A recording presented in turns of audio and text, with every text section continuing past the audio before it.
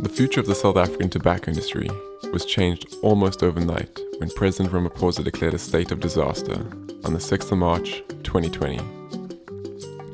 In addition to the nationwide lockdown, the sale of tobacco products was outlawed.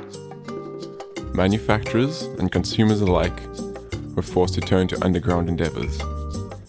The ban was eventually lifted on the 17th of August after billions of rands were pushed into the already deep pockets of organized crime.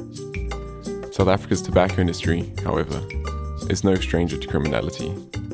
It has a long and complicated history involving deceit, collusion, state capture, and murder. Nevertheless, the tobacco ban undoubtedly will have far-reaching consequences on the South African market.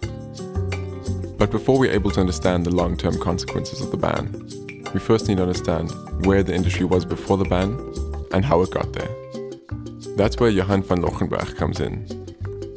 Van Lochenberg, a former SARS official and author of the book Tobacco Wars, oversaw Project Honey Badger, a project targeting illicit activity in the South African tobacco industry. Over his years at SARS, van Lochenberg developed a deep and nuanced understanding of the industry and its players. But before we get into his time at SARS and his thoughts on the implications of the lockdown, van Lochenberg takes us back to the late 80s. I recall even, when I went to high school, how many of the sporting events in South Africa, like, these cricket day and night matches, were associated with a particular cigarette brand, by way of example. So it was perfectly socially acceptable and it was part of society. Now, what was common in those early days is that these brands that I'm referring to all belong to multinational companies. And the specific ones that I'm referring to would be British American Tobacco, Philip Morris International, JTI, RJ Reynolds, and those brands that I think most of us would know of, even if we never smoked in our life. And they dominated the market worldwide. Pretty much anywhere in the world, you could pick up any one of those brands. You could buy them, as I said, on the aeroplane or at any shop. And they were monopolies, and they were competing with each other, in a sense, for market share. And this continued into the 90s. So they were the dominant players into the 90s worldwide, and they had free run on how they would advertise the product, and it was a free-for-all. Their free-for-all was soon coming to an end, however. Class action lawsuits against these multinational companies in the US during the late 90s marked the beginning of the end of their monopoly in South Africa. The negative consequences of smoking, in particular people dying earlier and cancer-related ailments and so on, that were directly attributable to the use of cigarettes. They came to the fore, and these companies had to face the scientific evidence of the unhealthy nature of cigarettes. And slowly but surely, an anti-smoking sentiment came about. It was around this time that the World Health Organization jumped on the bandwagon as well. The World Health Organization began to issue worldwide protocols applicable to members who belong to the WHO that advised them how to manage policy and legislation with respect to marketing and use and sale and trade in cigarette products and tobacco-related products. Soon afterwards, South Africa and Minister of Health Dlamini Zuma heeded the advice of the WHO and followed suit. Towards the late 90s and early 2000s, South Africa, as a developing nation and with our history, happened to be one of the countries that were fairly quick out of the gates when it came to introducing legislation that can be considered to be, anti-smoking sentiment. And so what you saw were certain bans on the advertising and marketing of cigarettes. You saw limitations on the age of who could buy cigarettes. You saw limitations on where cigarette products or tobacco products could be consumed. So no longer could you just do it, in restaurants. There had to be dedicated smoking areas, the banning of smoking on aeroplanes and in public transport and so forth. So the Minister of Health at the time, Dr. Nkosazana Dlamini Zuma, was quite ahead of her time. I think if we look at how some of the developed nations only brought many of these regulations and laws into being almost a decade later. And South Africa was certainly lauded for its early move on these protocols issued. So that would have been the early dynamics on the tobacco market as a whole in the 80s, 90s, leading up into the early 2000s.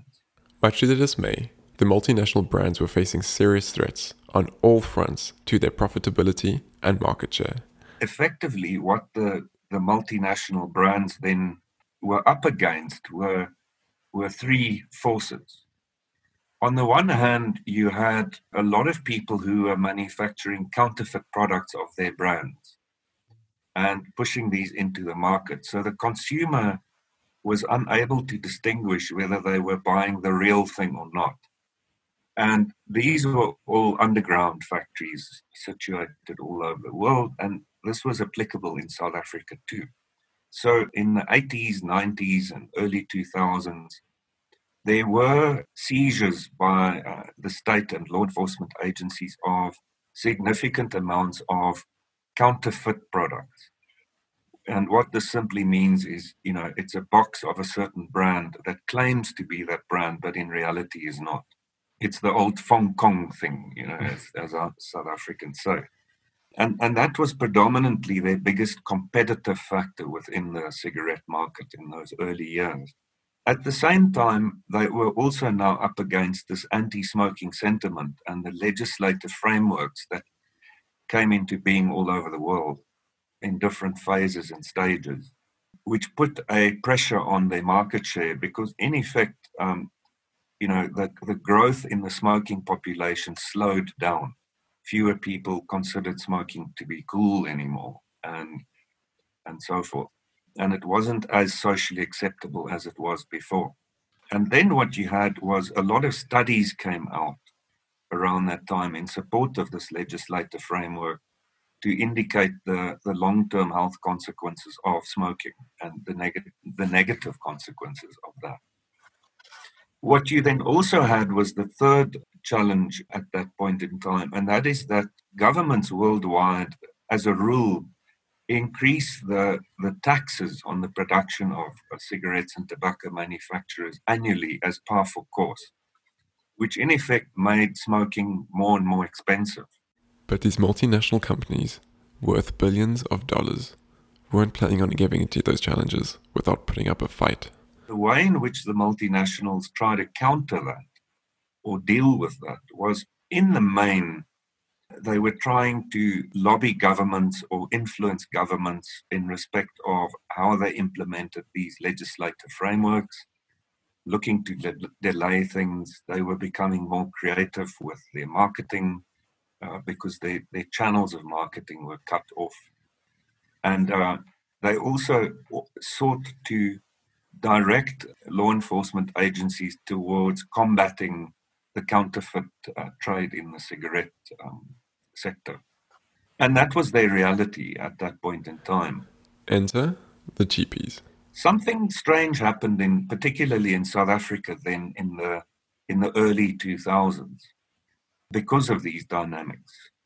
You saw in the early 2000s a marked increase in the volume of alternative tobacco manufacturers shooting up. And they effectively saw one gap in the market. They recognized that because smoking was becoming more expensive, and because the ability of the multinationals to no longer dominantly advertise their brands, and because the cost of cigarettes increased markedly so, and that trend was going to be a continuous trend, They entered the market horizontally by introducing lesser known brands or unknown brands at a cheaper price than what the multinational brands were being put on the shelves. And they cared less for marketing. And so you had these so-called independent manufacturers sprouting up, not just in South Africa, all over the world, but in particular in South Africa, there was a concentration of this. So you saw companies like Mastermind in the Eastern Cape that produced the Yes brand. You saw another company in Johannesburg called Masters International. You saw a company called Gold Leaf Tobacco, which was Zimbabwe based at the time, but they began to operate in South Africa. And you saw companies like Delta Tobacco and Westhouse as examples. All of them had the following in common. They were smaller outfits, so they were cheaper to run. They were all licensed, so they were all legitimate. But the brands that they produced were unknown brands, and the product that they put on the shelves were much cheaper than the multinational brands. And you then saw a shift in the change of the consumers, the smokers. They began to move towards being less brand conscious. They no longer bought into the tough guy in the Amazon or the cowboys or the sexy people, but they began to look for cheaper products. And as a consequence, some of them shifted towards buying these unknown brands, which then received the nickname cheapies. So they were called the cheapies. And there was a proliferation of these cheapies in South Africa. You know, you would always see them sort of at the bottom of the shop shelves, and there would be names you'd never heard of before. And over time, they began to eat into the dominant market of the multinational tobacco companies. And so where the multinationals, in particular British American Tobacco, dominated the cigarette market in South Africa in excess of 80% of all cigarettes consumed in the 90s and early 2000s, they began to lose a part of that market to these smaller independent companies. Much like their more established counterparts, the cheapies weren't shy to bend the rules. All of them seemed to be willing to cut corners and even break the law. And so what you would see in the early 2000s are publicly available records of activities by the South African Revenue Service, who was still in its infancy, taking on some of these smaller manufacturers and ultimately shutting some of them down. So there is record of action taken against the company Gold Leaf. There's public record of the South African Revenue Service shutting down Mastermind, as well as Masters International. In fact, as far as I know, the biggest bust of raw tobacco in the history of the world remains a record held by the South African Revenue Service, which was an amount of 75 tons of raw tobacco seized in one day. That carries a market value of 30 million rand. And it would have been a whole lot more had it found its way into cigarettes. And so when one looks at a graph of the portion of the sector that was considered to be illicit versus the licit part of the tobacco sector, from the year 2000 until somewhere in the mid-2000s, what you see is a fairly stable straight line that suggested that around about 10% of the total market was considered to be illegal, and 90% of the market was then legitimate trade. It's by and large then a significant portion of the illicit part of the sector could have been attributed to some of these smaller players that I've referred to. And I think the Revenue Service was quite successful in at least halting the activities and even shutting down some. I forget, there was another one which dates back to the early 2000s, a company called Phoebus Apollo. And that matter, believe it or not, is still before our courts today.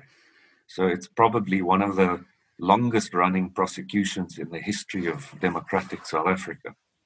Sure. But it certainly, I think, kept a lid on the illicit trade up to a point. But, much like the mythical creature, the Hydra, for every one company saw shut down, two would pop up in its place. One of the consequences of the Revenue Service addressing these entities that were participating in both legitimate and illegal trade was that it opened up a gap for others to step into. And so towards the mid-2000s, you saw a absolute mushrooming of these independent factories. And so out of that came companies that are today quite well known and have quite well established brands, such as Amalgamated Tobacco Manufacturers in Pietermaritzburg, Carney-Links, which is also quite well known. They're based in Johannesburg. Goldleaf Tobacco Corporation came about, and they straddle Johannesburg and the Eastern Cape. There's a company called Afroberg. There's a company called Fulha, and a few others. And so they effectively began to eat into this market that was dominated by mainly British American tobacco. And as I say, they weren't averse to cutting corners in their early years of coming about. And you see this quite visibly because towards the mid-2000s, the portion of the sector that was considered illicit grew markedly. And there was quite a spike, and it moved up to around 15% and even closer to 20%.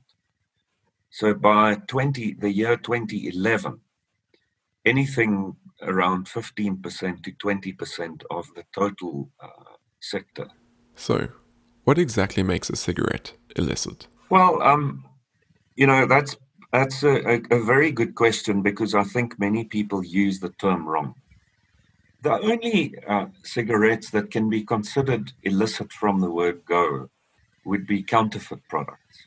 So that's where cigarettes are made illegally in an underground factory. It's not registered with any revenue authority in the world. And it's a complete underground production of cigarettes. And they may use fictitious brands that don't exist and are not registered, or they may copy brands of legitimate traders. Those cigarettes would be illicit cigarettes from the word go. Any other cigarette and brand cannot be considered illegal or illicit per se. It would depend on the consignment or the container or the master case or the carton or the packet of cigarettes or the cigarette in your hands.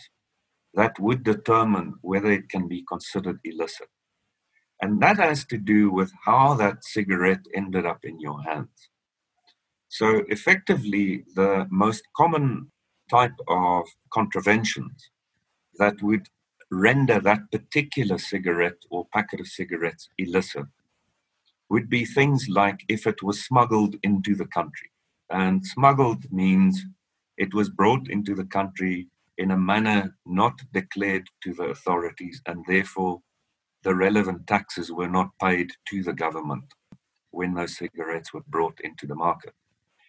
If they are smuggled into the country, regardless of brand, those cigarettes would be illicit. Another type of scam that is quite rife would be the unrecorded manufacturing of cigarettes. So these are legitimate factories. They have licenses. They're allowed to manufacture cigarettes. They count the cigarettes and they record these to the revenue authorities and they pay the taxes on them.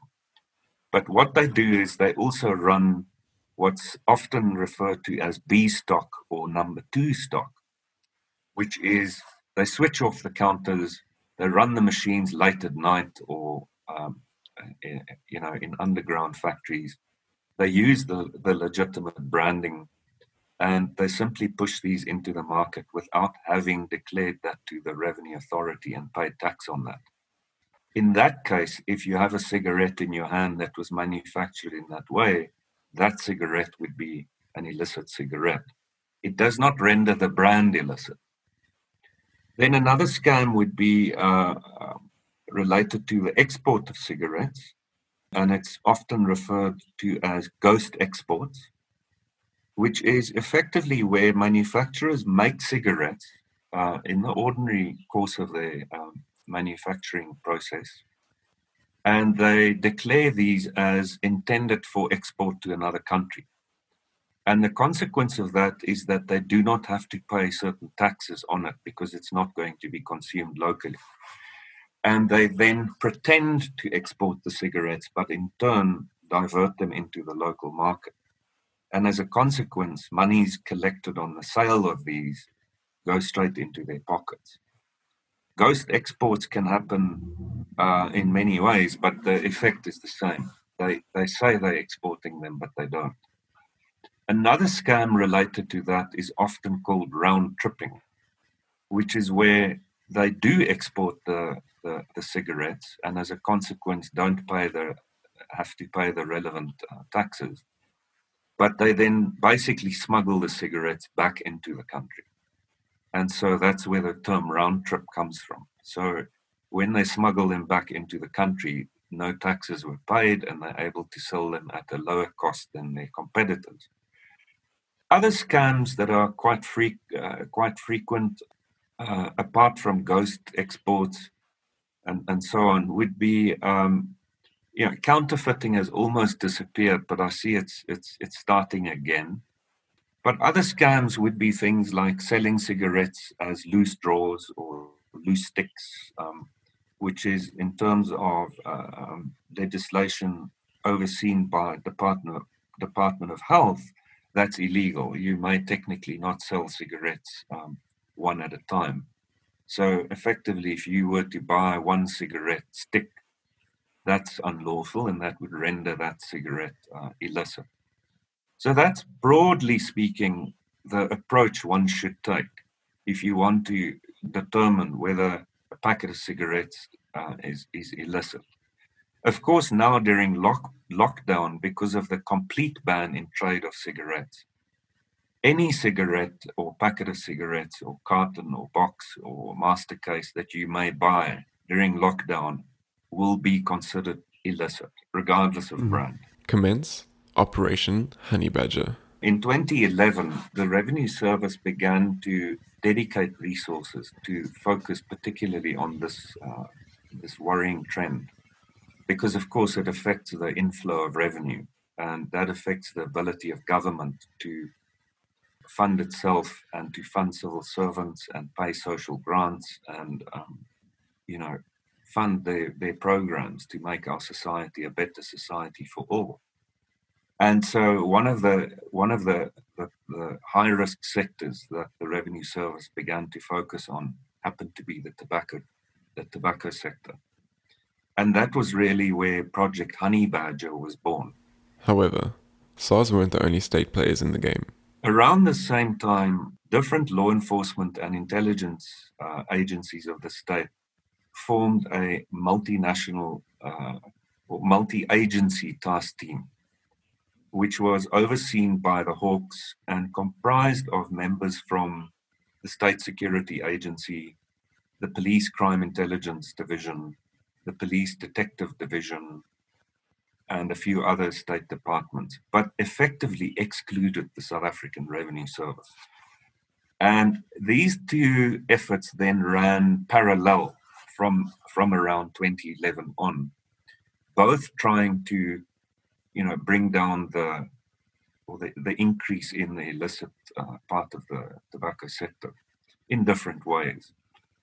The South African Revenue Service project elected to focus on the entire value chain. So it looked at anything from the imports of raw tobacco or processed tobacco or cigarettes or tobacco products to local farmers, which sits at the front of the value chain, to the tobacco markets, to all the different people who play a role in that part of the supply, to the manufacturers, to the lawyers, the facilitators, the financiers, the other raw materials such as the products that are used to wrap a cigarette, to make the boxes, to put the plastic covering on the filter rods, which are cut into little pieces to make up the filter of cigarettes, the ink that they use to print their brands, and then to the wholesalers and the retailers and the transporters and the storage facilities and so forth. It included other scams, which I didn't mention earlier, such as removal in bond scams and removal in transit scams, which really dealt with those people and entities that brought products into the country, claiming them to be destined for other countries, and they only happened to be passing through South Africa. But in reality, some would fall off the truck somewhere along the line and enter our local market. Whereas the Revenue Service was indiscriminate, so they also looked at the multinationals as well as the smaller players, because we had realized early on that the losses to the fiscus was not only attributable to these scams I've mentioned to you now. There were also far more sophisticated base erosion and profit shifting schemes that were on big scales, and they were sophisticated, where monies were leaving our shores, and those activities could not be attributed to these smaller players. And so the Revenue Service looked at all sorts of tax types and including payroll taxes, unemployment insurance fund contributions, income tax, value-added tax, excise duty, of course, and so forth, but also corporate taxes and the way in which these things were treated. And in the course of that, we, of course, uncovered a whole range of other misdemeanors and criminal offenses of money laundering, corruption, racketeering, and so forth. And we found these to be not only attributable to these smaller players. While SARS were thorough in their approach, the multi-agency tobacco task team were all too happy to take their orders from the multinational brands. The multi-agency tobacco task team elected a slightly different approach. They aligned themselves very tightly with the multinational tobacco manufacturers, and in fact took their cue from them. So they did not investigate the multinational companies. They only sought to direct their focus and attention on those smaller competitors in the local market that the multinational companies wanted them to look at. The term I used at the time was regulatory capture. And this is something not unique to South Africa. This is where ostensibly clean, large multinationals with big influence sidle up to government, either at a political level or at a senior government official level, and manage to convince them to do something. And, the multinational tobacco manufacturers have been found to be doing this for ages in other parts of the world, often blatantly by bribing people, if not through more subtle ways of influence and lobbying. Some of them have been caught red-handed bribing politicians and senior government officials to do certain things that would favor them. In the South African context, it was far more subtle in the beginning. It was simply a question of them being perceived by the multi-agency tobacco task team as being the good guys, and the good guys who are paying their taxes properly and doing nothing wrong, and believing this myth that all the local manufacturers were all organized crime syndicates that were also engaging in illegal drug trafficking, sponsoring of terrorism, gun running, and human trafficking, and they were generally just terrible people who should be shut down immediately. And that was a myth that was spread by these multinational companies, correct? Yes, I mean you can actually see if you were to look at early public statements that had been issued by spokespeople for British American Tobacco, for instance, and also the Tobacco Institute of Southern Africa. That was a grouping that represented, amongst others, the interests of the multinationals. The constant messaging throughout the early 2000s into the mid 2000s were things like, if you support these smaller local manufacturers, you are indirectly supporting, the funding of terrorism or human trafficking or organized crime or drug cartels or whatever the case might be. Now, look, it didn't help the independent smaller players that, some of their directors were very colorful people with dodgy backgrounds. So if you look at the case of Masters International, the one proprietor there was a guy, John Bredenkamp, who has a particular history in sanction busting and the trade of arms. If you look at a company that opened up in Botswana, but also serviced the South African market, Benson Craig, the one proprietor there is Craig Williamson, who is famous for being an apartheid spy and admitted to having, murdered people in order to prop up the regime. And so there are a few examples like this.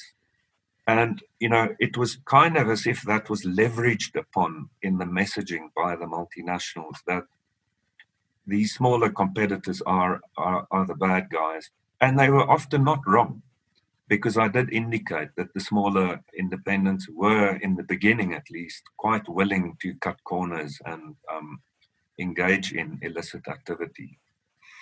But I think they overplayed the narrative, if I can use that term, as much as I hate it.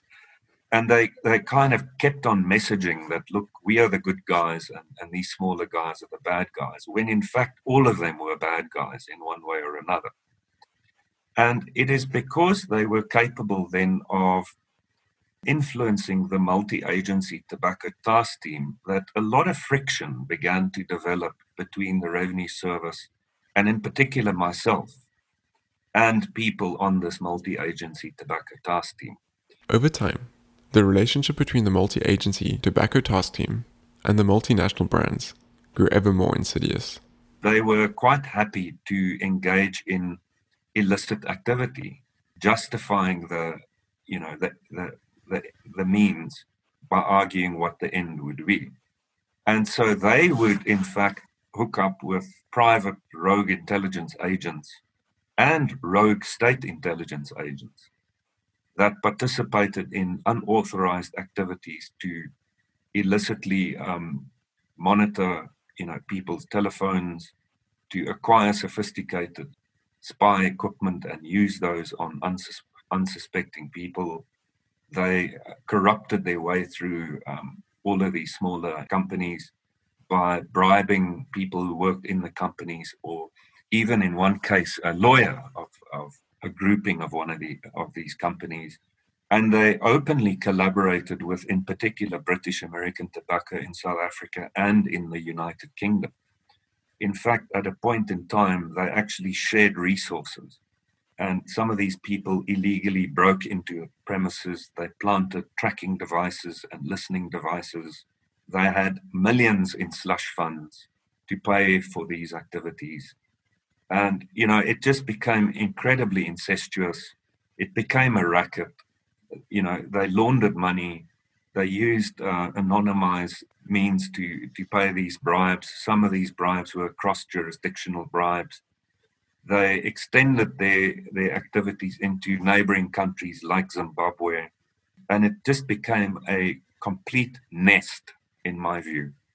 And I was not, averse to pointing this out to them and trying to get them to correct their ways.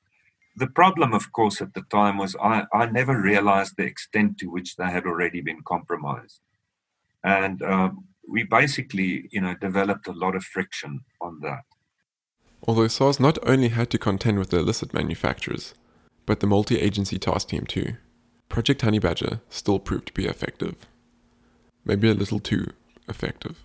by late 2013 and early 2014, if you look at the independent analysis conducted in the tobacco industry, you can see that the effect of Project Honey Badger by the Revenue Service did have a marked effect on the illicit component of the sector.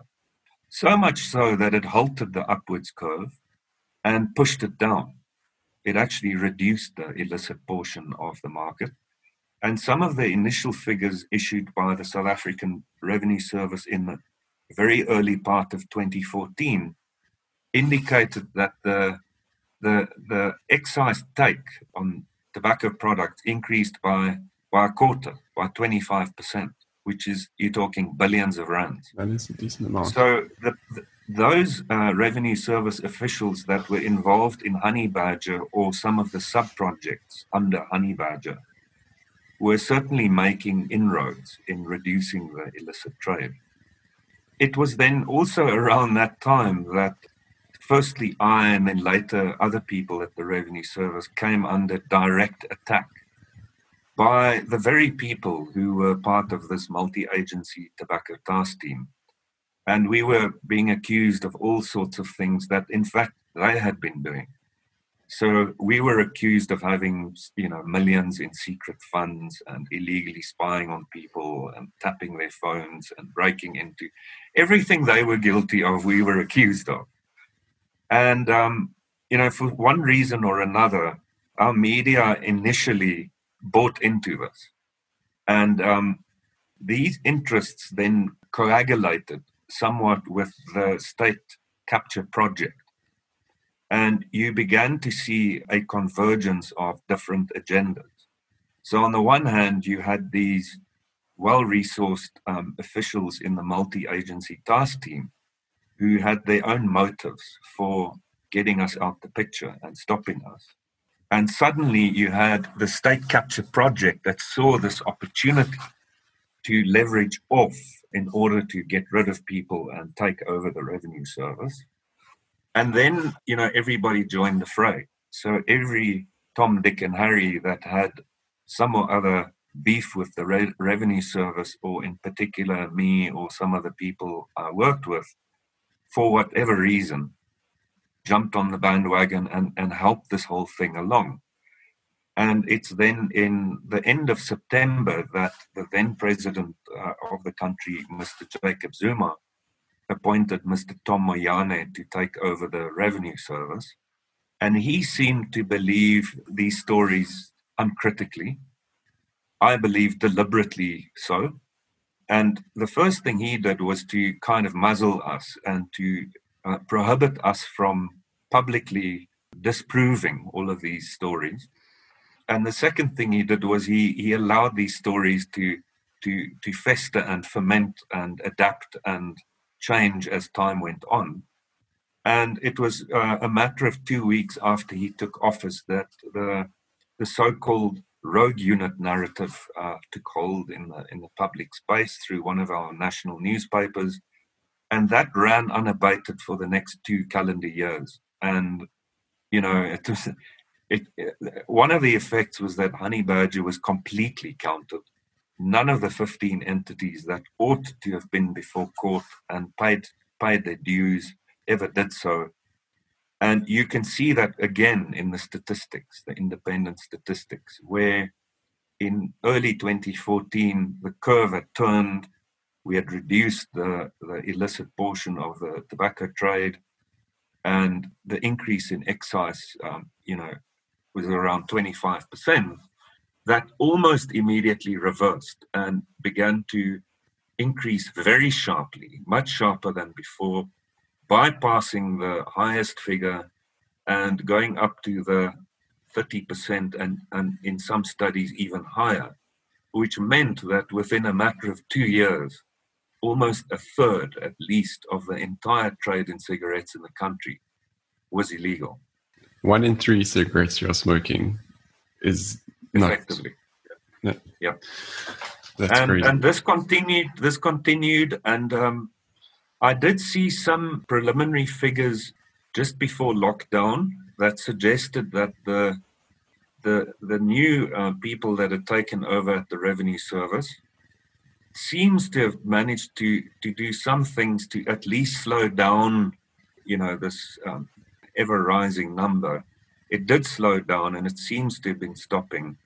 And I would attribute that by and large to the decision by the Revenue Service to place permanent staff within these tobacco manufacturing plants to monitor the manufacturing real time, which was, I think, a good idea.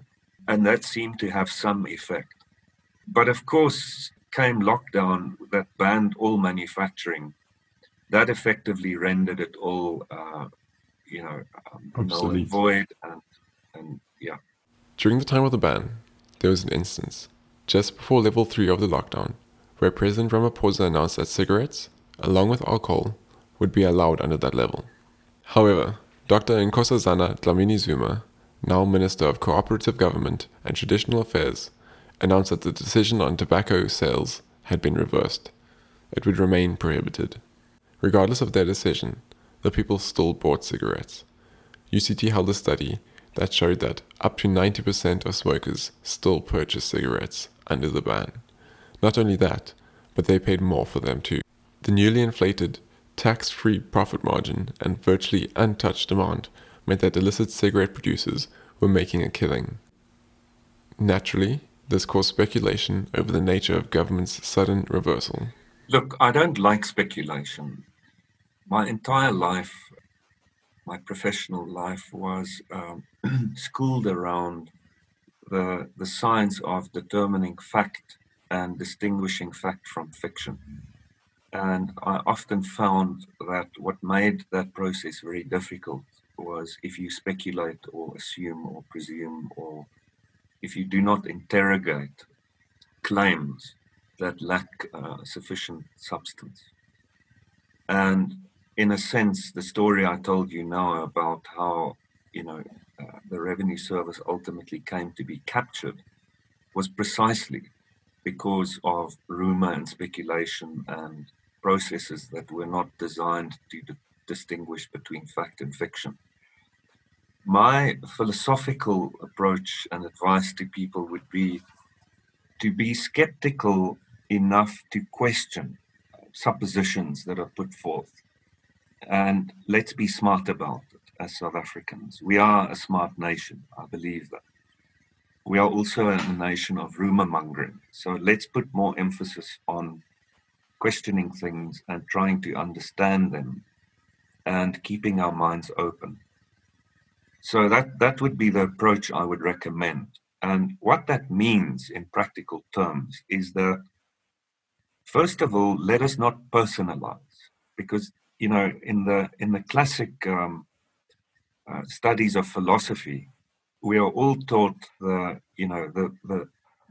11 logical fallacies that cause us to often come to conclusions, that we ought not to come to. And I think people should perhaps recall, those 11 logical fallacies. One of them is ad hominem, and that deals with where you personalize things. So the fact of the matter is that we do have a president and we do have a minister of Kochta, and they do play a role in communicating with us and setting the rules under lockdown during this pandemic. But they are representative of a government, and so they're part of a collective, and it is their roles within the collective that make them stand out and why they get to communicate some things to us and issue regulations to us. But governments can change minds, like all of us as human beings. And so, first of all, the president did announce on behalf of government that cigarettes would be allowed to be sold during the next round of the adaptation of the regulations. And then government did change its mind. And that was announced by the Minister of Kochta, who's responsible from a statutory perspective to regulate these things. But it's not like how things work between you and I, for instance, talking now on your podcast. It's a far more complex process that requires a lot more people and consultation and debate and discussions and state law advisors and people who draft these regulations and so on. So at least at a principled level, it's not as simple as Cyril Ramaphosa versus Nkosazana Dlamini Zuma. I think government is entitled to change their mind if they want to, just as we are entitled to. I can decide to travel somewhere tomorrow and then I can change my mind during the evening and tomorrow decide not to travel there. And that doesn't mean anything. What I should say, though, is where I do believe government ought to be criticized and questioned is when this happens, they don't communicate well. And as a consequence, what they signal to us as the people that they account to and the people who that trust them to make the right decisions for us, they confuse us.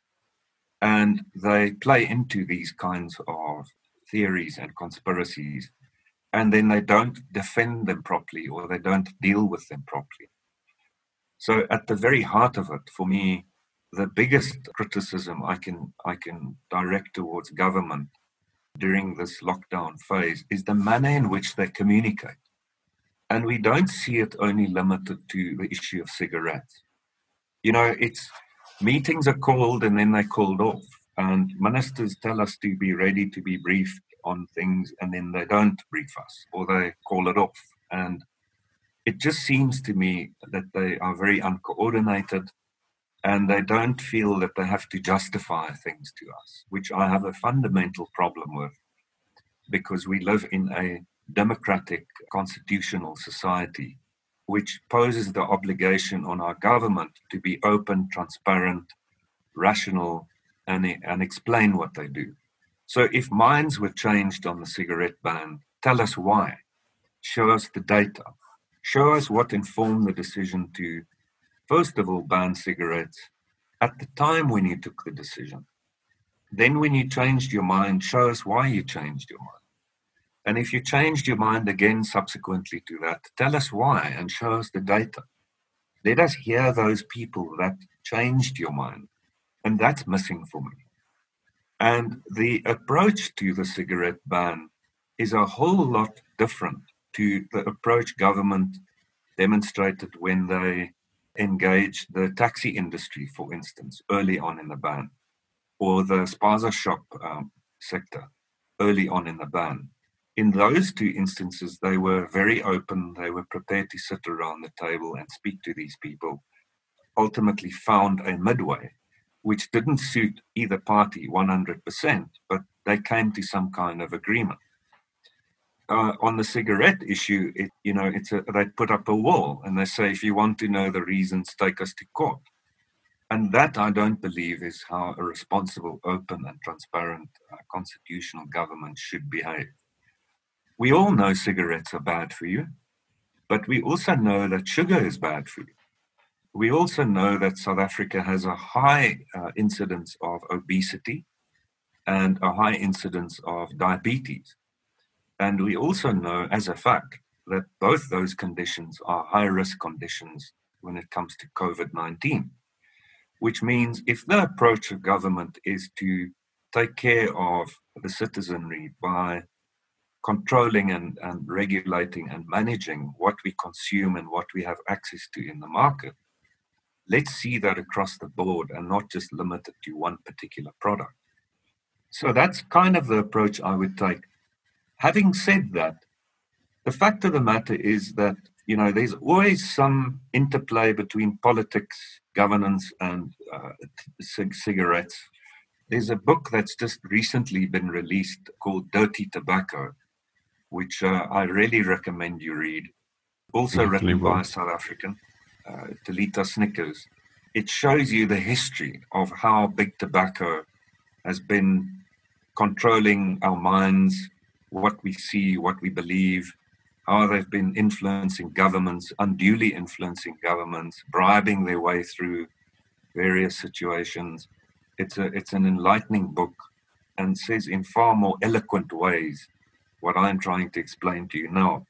But I would not discount the possibility of, politics and factional sentiments and dirty tricks within the context of the ban. But I do not think it's a straight line in the way in which many of the stories are being put out there, that this is a CR versus NDZ, or NDZ versus CR, or NDZ receiving, benefits, proceeds from crime, or that sort of thing. I don't believe that for one second. It's not how it works. It's not how our regulations work. It's not how our government functions. It's practically impossible for it to work in the way in which these theories are framed. But I also think, that where people are questioned about relationships with others, they should be frank and open. I think politicians owe that to us as citizens. The relationship in question, in this instance, would be between Dr. Dlamini Zuma and Adriano Mazzotti, a self-confessed cigarette smuggler and a donator to a political campaign. Van Lochenberg spoke to Mazzotti in his book, Tobacco Wars. Mazzotti claimed that the interaction was per chance and his contribution was negligible. I asked Van Lochenberg whether he thinks that the relationship is more perverse than what Mazzotti claims. I don't know, and that's why I say I think they should speak for themselves. I would, if it is not my right to confront Dr. Dlamini Zuma or Mr. Mazzotti, they need to, elect whether they want to tell us who arranged the meeting and who not, and why they met and what was discussed and who else was present. I tried to do that to an extent. He did give me answers, and I explain his answers in the book. I accepted what he said to me. I have no reason not to. The fact of the matter is that the decision to ban cigarettes is not, it's not helping anybody in the tobacco industry, not the multinationals and not the local manufacturers, which I believe is why they are all taking government to court now. So in that sense, I cannot see the logic behind some of these theories clearly. But I wouldn't want to venture into speculative discussions that may or may not be so, because, it's been done to me, and I was never afforded an opportunity to participate in those discussions. So the last thing I'm ever going to do is do the same.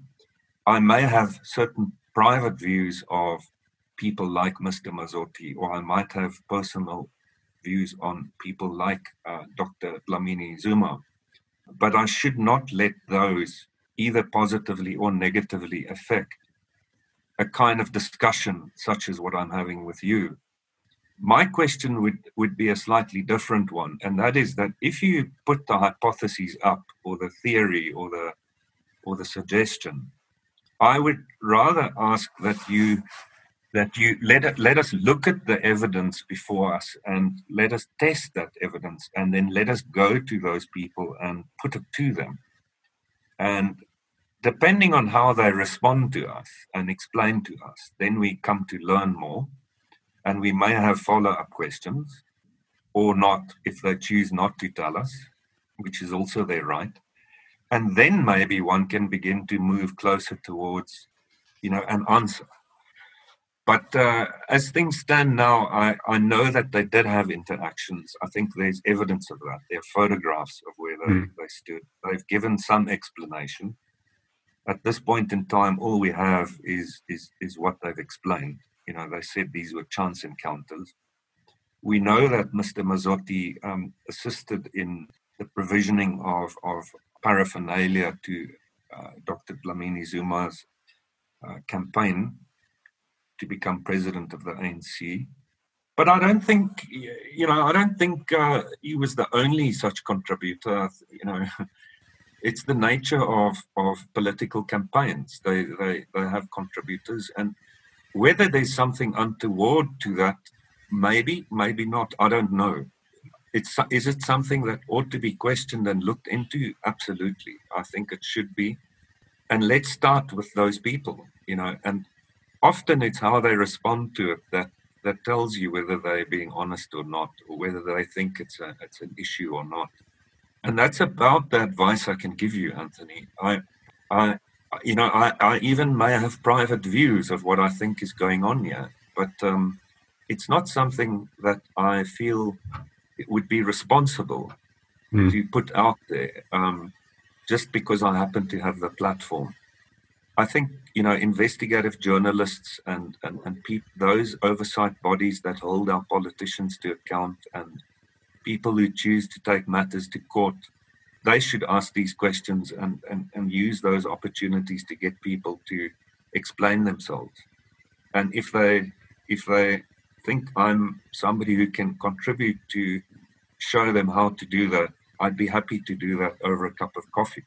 But I'm no longer a revenue service official. I'm no longer an official to the state, and it's just not my business to do that. Yeah. Perhaps a more pressing concern is what sort of implications the inflow of billions of rands into organized crime will have on the tobacco industry and the country in general. Yeah, look, that is my personal primary concern with the ban. I do not believe that government considered the consequences of the ban thoroughly. Because when you advance prohibitive legislation in a society, especially a society that is democratic and has the kind of Bill of Rights that we have in our Constitution, which is incredibly modern and advanced and open-minded, you must know that when you tell people what not to do and you prohibit them by way of legislation and decree, you must know that your police and your prosecuting authority and your revenue service agency and all the parts of the criminal justice system must be very capable and ready and have plans in place to deal with the fallout, because you are effectively opening up a completely new and massive illicit market in society. In the South African case, when government banned the trade in cigarettes, they immediately invited every single criminal enterprise worldwide to come to South Africa and make money here. And what you see then is instances of traditional organized crime syndicates and gangs that were involved in other crimes that have simply added cigarettes to their portfolio, and they've diversified in trading in cigarettes because they can charge these great amounts for cigarettes.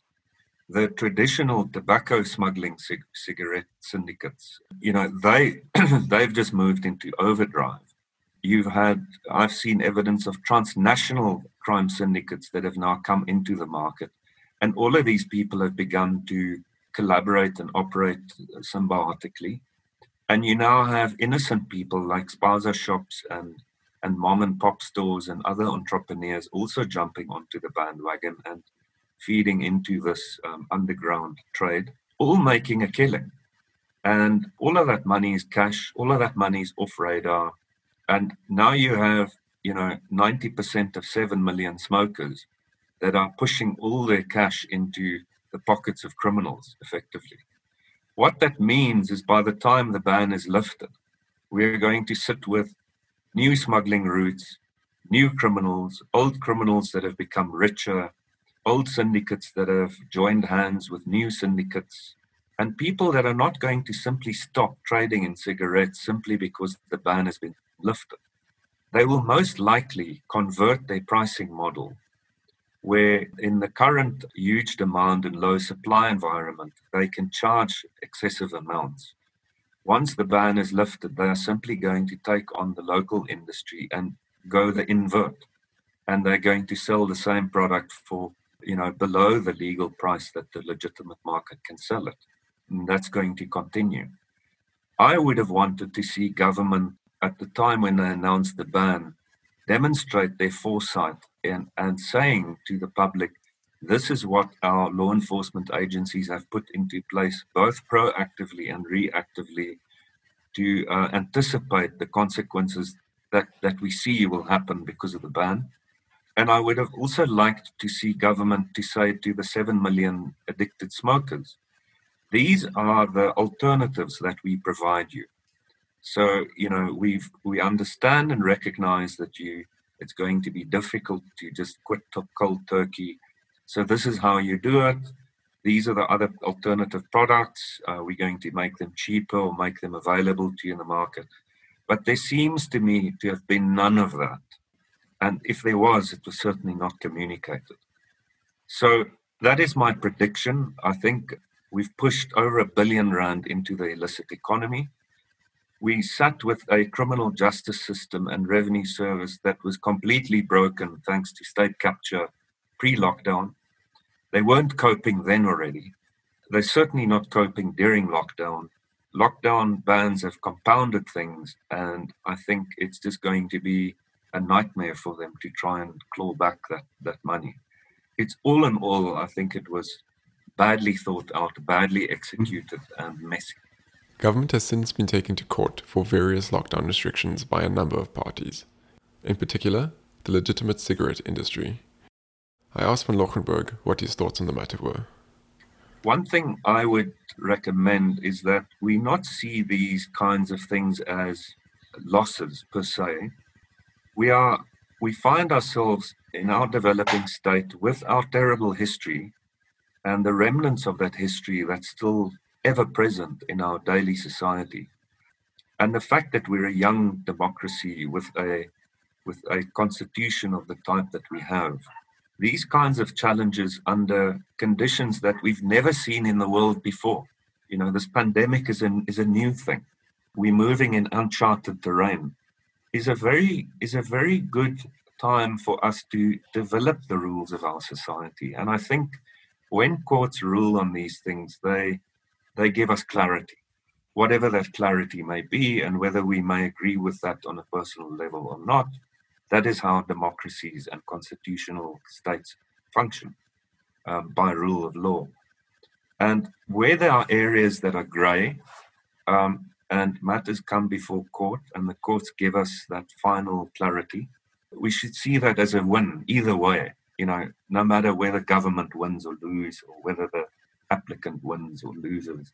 It is just the nature of a developmental society. And in that sense, I think it's good that these things are challenged. I think it's good that our courts give us the clarity that they give us. And even if these matters have to go all the way to the Constitutional Court to give ultimate constitutional clarity, so be it. The state's always got that benefit. They can litigate to the highest courts of the land because taxpayers fund them. Whereas, us common folk, when we want to challenge government, there's not much equality of arms when it comes to legal funding. But I think the tobacco industry and some of these other big businesses that do these challenges, they are doing us a favor as society, and we should recognize that. Whether they win or lose is a different debate. I think we should welcome legal clarity on grey areas. And as I've said, we're living in uncertain times. We're dealing with something none of us can claim to fully understand. And I think governments will make mistakes. We're not unique in that sense, And as long as we learn from that, and as long as we admit those mistakes, and as long as we respond to the manner in which we've made mistakes in a way that maintains the trust that exists or does not exist, at least build the trust, then it's a good thing. It's a good thing for all of us. Okay, thank you, Johan, so much for your time.